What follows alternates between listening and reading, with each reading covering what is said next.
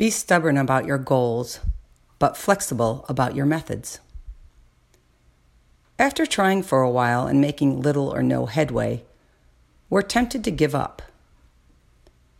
Rather than give up, why not look at a lack of progress as a reason to adjust the approach? If one way is not working, there are probably 100 or 1,000 other approaches that you haven't attempted yet. Just because you find yourself at a dead end does not prevent you from reaching your destination. There's another road that'll take you there. Keep looking until you find it. Be flexible about your method.